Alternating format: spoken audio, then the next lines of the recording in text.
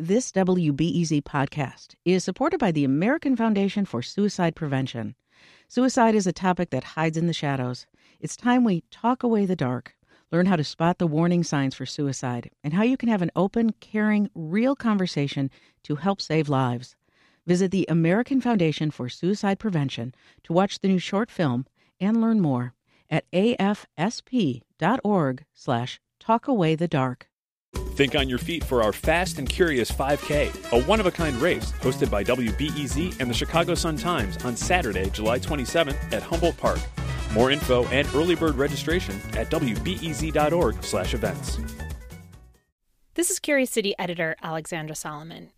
Since we've been under the stay-at-home order, we've gotten used to the constant tallies of new cases of COVID-19 and, of course, the number of deaths. In today's episode, we're going to take on a question from one listener who's been monitoring those numbers. And later, I'll talk with a researcher about something called caution fatigue. Essentially, the reason why some of us might not be following the safety guidelines like we were at the beginning of the pandemic. My colleague Monica Eng starts us off. It's been almost 2 months since Illinois' stay-at-home order came down. It was meant to slow the spread of COVID-19 in the state. But this month, we hit new peaks in deaths and cases. Just this week, we had more than 4,000 new people test positive in a single day. So question asker Gary Lucido wrote in to say, I would have expected with us being in isolation this long that we would have actually seen a significant decline. So I'm wondering, how are people still getting infected? Yeah, I mean, think about it. If we're doing all this stuff to stop the virus from spreading, why are people still getting sick? To find out, I recently scoured the data and talked to local experts on infectious disease. What I found is that there are a bunch of reasons we're still seeing a lot of new cases in the state. And number one is testing. We're just doing a lot more of it. Here's Illinois Governor J.B. Pritzker last week. Illinois has made important and measurable progress in growing our daily test numbers. Today, for the first time, exceeding 20,000 tests. This week, those daily tests jumped even higher, like to 4 times what we were doing a month ago. And when you test more people, you're going to find more positive cases. But where are these positive cases coming from? Well, we do know that nearly half of all Illinois COVID deaths and 1 in 7 cases come from long-term care facilities like nursing homes. And that's because even though there are no visitors, staffers need to come and go. And one worker can have contact with a lot of residents. That's been a huge ticking time bomb because they haven't tested all the healthcare providers there. That's why you're seeing all that. That's Dr. Tina Tan at Northwestern's Feinberg School of Medicine. And that was true about not testing staffers until the state finally changed course last month. Still, most cases, they're coming from outside nursing homes. And how are those people getting sick? Well, then you have folks who can't stay home, like essential workers, and they can easily bring the virus back to the people they live with. But how about when no one goes out to work? Dr. Emily Landon, an infectious disease specialist at UC Medicine, says then it may be time to look at the children. Yeah, unfortunately, children are the most likely of all of us to be asymptomatic and still be contagious. In fact, when I hear about people having no idea where they got their COVID, the first question I ask is, have your kids been playing with other kids? Okay, testing, nursing homes, essential workers, and possibly contagious kids. But what about people who have none of these factors? How are they getting sick? Here's Dr. Landon again. That's a great question. And there are a lot of people trying to better understand what's happening. But so far, she says, the data shows it's asymptomatic, or folks who don't yet feel symptoms who are really out there driving the spread. But Tan at Northwestern suspects it's also folks who aren't being super honest about following the rules. People say they're observing social distancing, but, you saw what happened where it was a nice day and someone had a party in their house. And we get it. People are getting lockdown fatigue. When I saw my mom last weekend for Mother's Day, I totally wanted to hug her, but I didn't. Because as Dr. Tan says, this is no time to be letting our guard down. I understand it's hard for everybody, but you have to practice social distancing.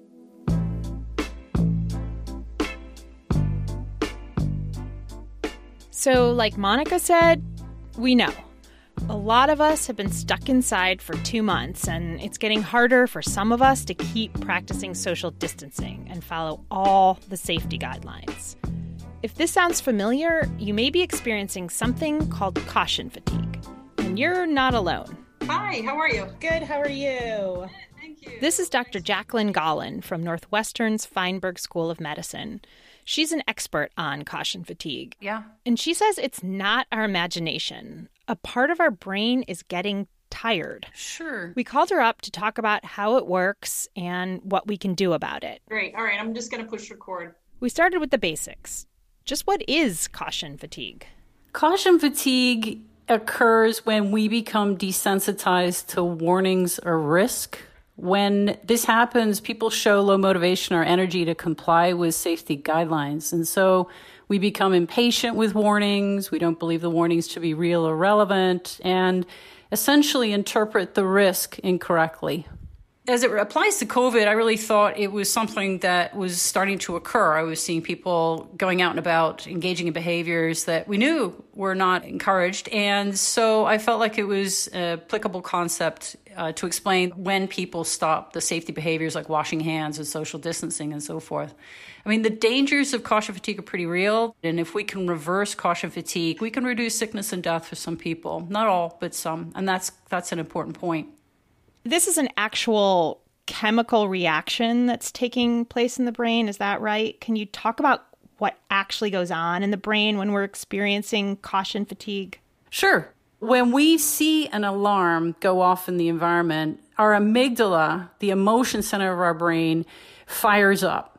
And to make sense of what that fear, stress, anxiety is about, we activate parts of our brain, including the prefrontal cortex, the inferior frontal gyrus. These are areas of the brain that are designed to help us understand what the alarm means. But over time, the front part of the brain tells the emotional centers to just quiet down and ignore it because it wasn't relevant information from the get-go, and so why pay attention to it now? These signals are registered, but they're not considered as important as when they first started. We did a call out and asked people about their behaviors right now. And we have a few examples, I think, of these various kinds of caution fatigue. So I wanted to run through a couple of these examples with you. So this is a message that was posted on Facebook by a parent defending their decision to let their kids play with other kids. Here's what this mom had to say.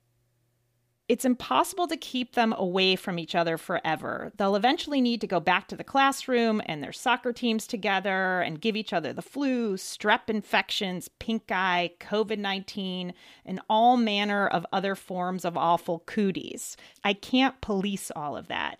When they go back to the classroom next fall, they'll usher in the second wave of this pandemic. It will be the kids that do it. They can't stay away from each other forever. I don't know what the answer is, but this nightmare needs to end soon. Okay, so what do you hear in this? Help us understand this person's response. I kind of think about caution fatigue like a AA battery. Initially, she might have felt pretty energized and positively focused to follow on the pandemic safety behavior for her children and for herself. But as the virus has gone on, and now with data to suggest that we may encounter this more in the fall, she sounds exhausted. She's starting to focus on the negative aspects of the situation and sounding a little bit helpless, hopeless. Now, often when people are feeling this way, they feel stress or anxiety, they show some errors of logic and start to feel stuck or fatalistic. It sounds like she is highlighting all of the risk factors that will impact her children's health. Children sneezing and touching each other and so forth. But I don't hear a lot of examples, and maybe she doesn't have access to the information yet from schools about all the safety precautions that are going to ensure that children are cared for. So if I were to talk with her, I'd have her try to wait until she has the data in front of her to make an educated guess about what the risks are, what the safety options are, so that she can cope a little bit better. Rather than predicting the future and catastrophizing it, just stay focused on the present and try to handle what's in front of her just now. All right, so we have a member of the WBEZ team who wanted to remain anonymous because not everybody wants to let the world know about some of their behaviors right now. This person says they went on a bike ride with a friend last weekend, maintained, social distance, shared a ride in the car. Both of them wore masks to minimize the risk of transmission. But, after a hot, sweaty bike ride, feeling tired, it was really tempting to take the mask off in that car ride. And they do admit that for a while they drove in the car before begrudgingly, putting the mask back on. What's going on with this person? So this is very common. We are trying to establish a new routine, keeping the mask on when you're around somebody else. But when we feel tired or our attention is shifted, we're going to fall back on habits. And our habit is not wear a mask. We are in battle with our habits. That's basically what we do most of the day. And with COVID, it's just a whole new set of habits and goals we need to acquire. But we have to juxtapose that with what we have been typically doing pre-pandemic. I'm curious a little bit about the other end of the scale. I was walking by a group of guys playing basketball the other day. They were sweating all over one another, and I could just feel my anxiety, rising. And so what's going on with someone like myself, where as I hear about more and more people experiencing caution fatigue, and me, it's sort of driving me in the other direction, making me not want to go outside, that sort of thing. I think we have differences in our sensitivity to risk. So your point about being extremely cautious is probably driven by that sensitivity to the risk of getting COVID. You are fearful of getting ill or getting sick. And so you're going to be using a lot of rules to try to comply, to get away from that outcome, trying to use a lot of shoulds. So these are unbreakable rules for yourself or for others, and anxiety is going to arise when those rules are broken. That sounds about right. How much do you think, the example that I said earlier of the WBEZ team member, I happen to know that person lives alone. I live with a number of other people in my household, and I'm curious how much our concern for our own risk versus how much risk we pose to others plays into our propensity to experience or not experience this caution fatigue. This is actually backed up in research where we are willing to take risks for ourselves, but we're less willing to take risks when it involves the health of another person. I think if you're attentive to your context, in this case, you have a lot of people you're living with, then chances are, if you care about them, you're going to try to engage in some health behaviors that protect them. So you have kind of a we think orientation versus a me think orientation. And so maybe your values are to keep the collective or the house healthy. Have you yourself had any of these moments of caution fatigue that you noticed? Just yesterday, I had an incident of caution fatigue. I went outside, was going to go for a brief walk with some music on. I hadn't been out all day. I really needed to get some exercise, and I forgot my mask. I went halfway down the block and decided I need to turn back, go get that mask, put that mask on, and take that walk. For people who are experiencing caution fatigue, what kind of advice or tips might you have to help us get through and get over that caution fatigue? First would be to set up a schedule of daily activities that build your physical and emotional strengths. Consider exercising more, eating well, setting reachable goals, particularly goals that give you a sense of enjoyment and mastery. I call them GEMS. So examples of that might be cooking a meal that you enjoy, watching a TV show that makes you laugh or distracts you with its drama, talking, reaching out to people, getting out and doing some gardening, or even cleaning up a room or rearranging a closet or putting together something that you're competent at in your arts or in your life, then that's something to pursue as well. The second thing I would think about is increase your sensitivity to the risk. Look for variety in the news around you. Change up where you get your news about COVID so that you start paying attention that's appropriate to what the risks are. Step outside the mind traps, test your errors of logic, ask yourself, where's the data that confirms or disconfirms what I believe to be true or that I'm predicting is going to happen? Wait for the data until you have it so that you can make a reasonably educated decision about what's happening around you. And then focus on the risks to other. Have a we think, not a me think orientation if possible. Think about an elderly person you know, a favorite teacher from middle school, and commit to keeping them safe. This is about you actualizing your value set so that as a community, we care for each other. Well, Dr. Golin, thanks so much for talking with us today and sharing those tips. I know I'll be wearing my mask for sure after this. You're welcome. Thank you very much. This episode of Curious City was reported by myself and Monica Enck. It was produced by Stephen Jackson. Support for Curious City comes from the Conant Family Foundation.